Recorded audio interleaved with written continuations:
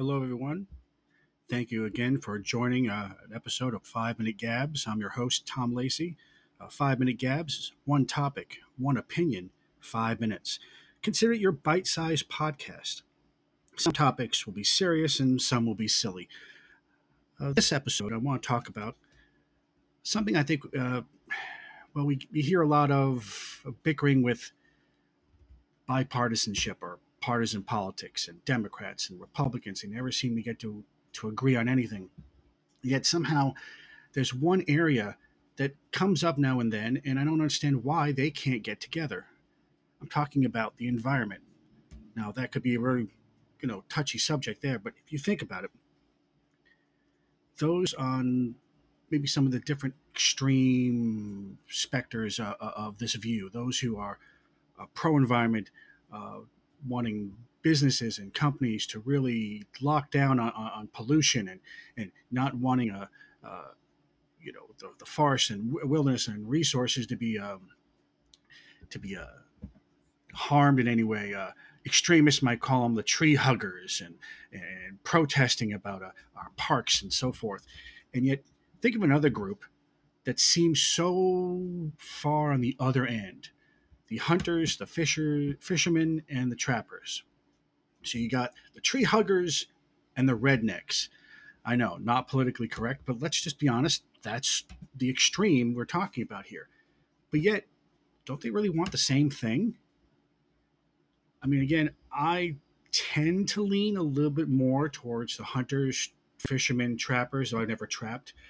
But again, what do outdoorsmen want? Healthy, clean environment. What do environmentalists want? Healthy, clean environment. Wouldn't you think there'd be some way of having a common ground there? I mean, they both want kind of the same thing. Now, I understand there'll be those who'll say, well, we don't like, the issue with hunting is don't like meddling with animals and their issues. Let the animals be, let them just live. Uh, and again, I think on the other side is there are animals such as deer, let's just say it out loud, they don't naturally have natural predators. So if they kept with their population and growing and growing and growing, it actually could be a problem. I think hunting and fishing done properly, legally, can help control that population and actually help it thrive even more. So a healthy animal population done right. Again, I am not for those fools, those idiots that break the law and hunt at night and hunt on different hours that they're not supposed to. But if all of a sudden you had proper hunting and fishing and trapping that actually promotes the environment, a healthy environment, because again, you don't have woods, you don't have healthy streams, you can't fish and hunt.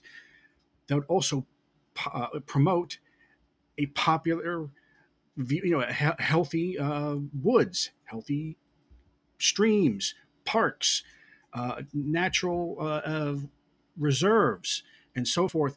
That actually is a common ground. And yet, again, because you're on the other side, I can't agree with you, even though they both want the same thing. I think it can work.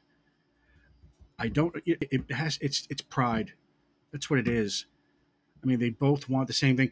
And again, you can, as long as it's legal, get both the same thing. I mean, again, we already are on the earth. We already are interfering with animals. We can't say we can be separate. We both share, I believe, environmentalists and the outdoorsmen both want the same thing. If they actually saw and looked, they could work together and get common ground. But their heads are up their rear ends and they're stuck in, I have to stay on my political side. I can't go over, and somehow if you're bipartisan, this is another subject, you're viewed as some sort of flip-flopper and betrayal. But I think they actually want the same thing.